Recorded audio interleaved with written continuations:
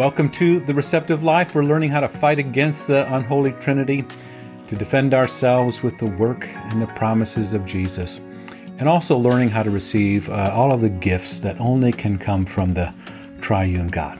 So we're in this first station of the daily practice where we make the sign of the cross, and when we do that, we also say, in the name of the Father, and of the Son, and of the Holy Spirit, Amen. And so we have the work of Jesus placed upon us.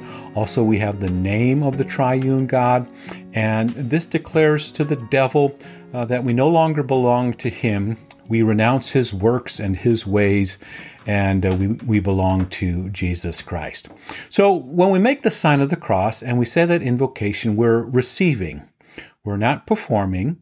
We're receiving the works of Jesus. And these works are always against the ways of the unholy Trinity. And the waters of baptism remind us of that we die with Jesus Christ. Our sins are placed on him. We die to the ways of this world, but then we also are resurrected with him. We live with him.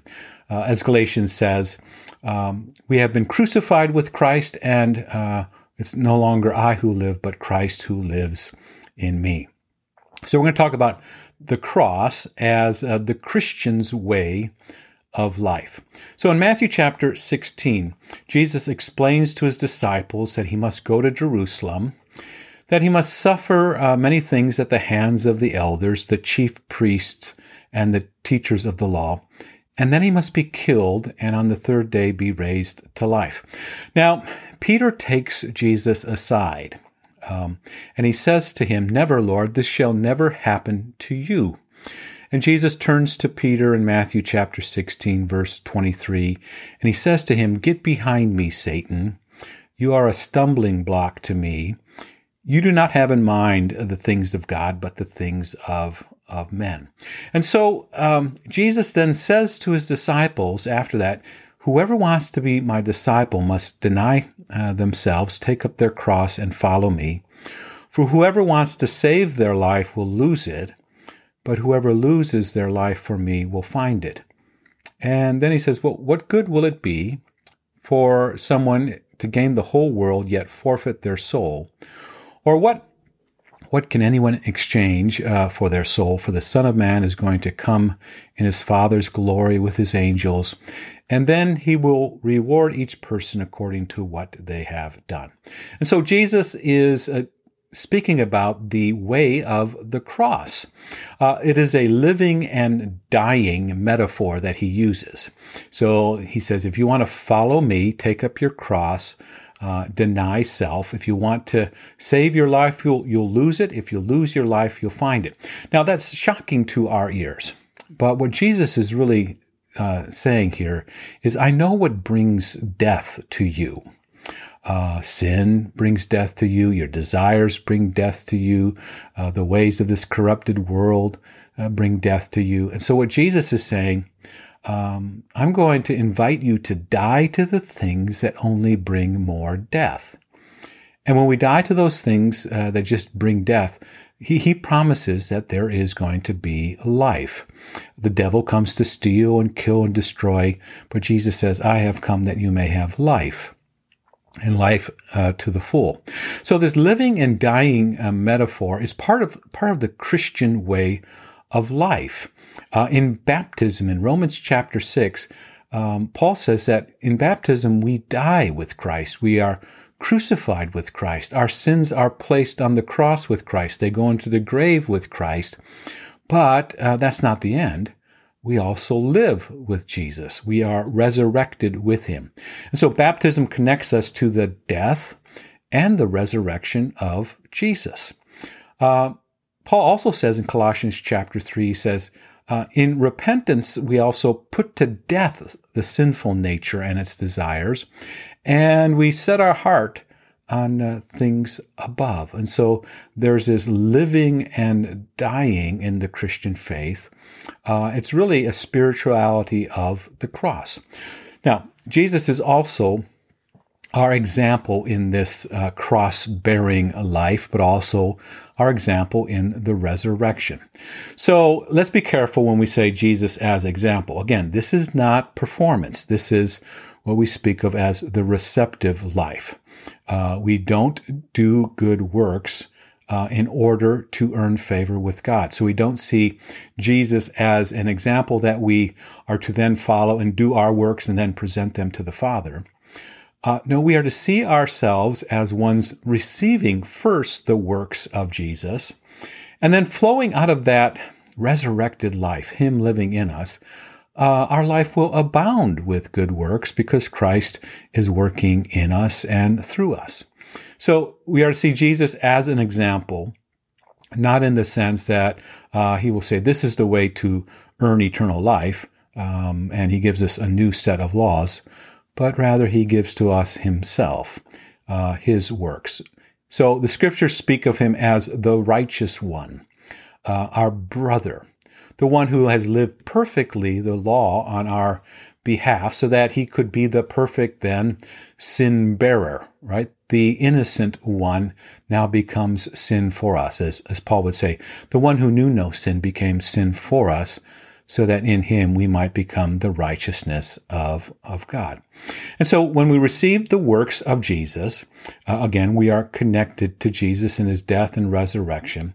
Now there's given to us new motives and new thoughts and new desires because Christ lives within us. So that's the context. 2 Corinthians chapter 5 says, God made Him who had no sin to be sin for us, so that in Him we might become the righteousness of God. Again, not our righteousness, not performance, but rather reception, receiving the righteousness, the good works of another. Galatians chapter 2 says, I have been crucified with Christ, and I no longer live, but Christ lives in me. And the life I live in the body, I live by faith in the Son of God, who loved me, gave Himself up for me. I do not set aside the grace of God, for if righteousness could be gained through the law, Christ died for nothing. Again, speaking about where does this righteousness come from? It can't be gained by keeping the law perfectly. Only one has done that. That's our brother, the righteous one, Jesus. And He gives Himself for us because He has loved us, and we receive that by faith. And so we die with Christ, we live with Christ, and that's why Paul says, I no longer live, but Christ lives in me.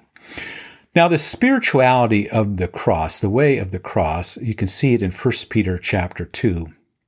Peter says, to this you were called, because Christ suffered for you, leaving you an example that you should follow in His steps. So there is an example set, right? But again, this example is not about performance to earn God's favor. It is about this response to receiving the works of Jesus, and now He lives within us. And this now is the way of the cross. And so Peter says, leaving you an example that you should follow in His steps. Then he quotes Isaiah 53. He, speaking of Jesus, the Messiah, He committed no sin, and no deceit was found in His mouth. Verse 23. When they hurled insults at Him, He did not retaliate. When He suffered, He made no threats. Instead, He entrusted Himself to Him who judges justly. So there's that little word entrusted. And we're going to use the word commend or entrust in this daily practice when we talk about evening and morning prayer. Into Thy hands, Heavenly Father, I commend or I entrust. So we're just following the pattern of Jesus. When they hurled their insults at Him, He didn't retaliate. When He suffered, He made no threats. Instead, what did He do? He entrusted Himself. He commended Himself into the hands of Him who judges justly. Peter continues, verse 24. Again, he's quoting Isaiah 53. He says, He Himself bore our sins in His body on the cross, so that we might die to sins and live for righteousness. By His wounds you have been healed. For you were like sheep going astray, but now you have returned to the shepherd and the overseer of your souls. And so, again, that picture of being connected to Jesus. In our baptism, we are connected to Jesus in His death. Our sins are with Him. He himself bore our sins, Isaiah 53, so that we might die to sins and then live for righteousness. So death and resurrection, to the cross and out of the tomb with Jesus. Now again, back to the meaning of the second article of the Apostles' Creed, always building on these foundations and having them buried deep within our heart. So in this little meaning to the second article, Martin Luther says, well, what do we believe? We believe that Jesus Christ is true God, begotten of the Father from eternity, and also true man, born of the Virgin Mary. He's my Lord. And what has he done as Lord? He's redeemed me. Who am I? Lost and condemned creature. What has Jesus done? Purchased and won me, delivered me from all sins, from death, from the power of the devil. How? Not with gold or silver, but with his holy precious blood, with his innocent suffering and death. Again, the righteous one is Jesus. The innocent suffering and death is his. For what purpose? Well, in order that I may be wholly his, that I might be his own, live under him in his kingdom, serve him in everlasting righteousness, innocence, and blessedness. That's the way of the cross. Being his, I belong to Christ. I'm living under him in his kingdom. I'm serving him in everlasting righteousness, innocence, and blessedness. Again, this is all gift. We received the righteousness, the innocence, the blessedness of Jesus. And we also rule and reign with him. Even as he is risen from the dead, the little meaning says, lives and reigns to all eternity. This is most certainly true. So we make use of Jesus, the cross, as a sacrifice for sin. He is the atonement. Behold, the Lamb of God that takes away the sin of the world. We make use of Jesus in the sense that the cross is victory. All things have been put under his feet. We have been purchased. We have been delivered. We rule and reign with Christ. Nothing can separate us from him. And also the cross now, as we live, is the Christian's way of life. You know, Peter saying, never, Lord, this shall never happen to you. And Jesus says, get behind me, Satan. You don't have in mind the things of God, but you have in mind the things of men. And so Christ living in us, always changing us, giving to us his desires for the kingdom, his way of life within this world. So a lot there when we talk about making the sign of the cross and saying the Trinitarian invocation. In the name of the Father, name of the Son, name of the Holy Ghost, the Holy Spirit. Amen. And so make that sign of the cross, make that a practice, have the name of God placed upon yourselves. And then also, these little phrases that you can meditate on about Jesus. Who is Jesus? Well, Jesus is the one who is for me. Jesus is the one who has promised never to leave, never to forsake. He is always with me. And I have been crucified with Christ. I no longer live, but Christ lives in me. And so we can say, Christ lives in me and also works through me.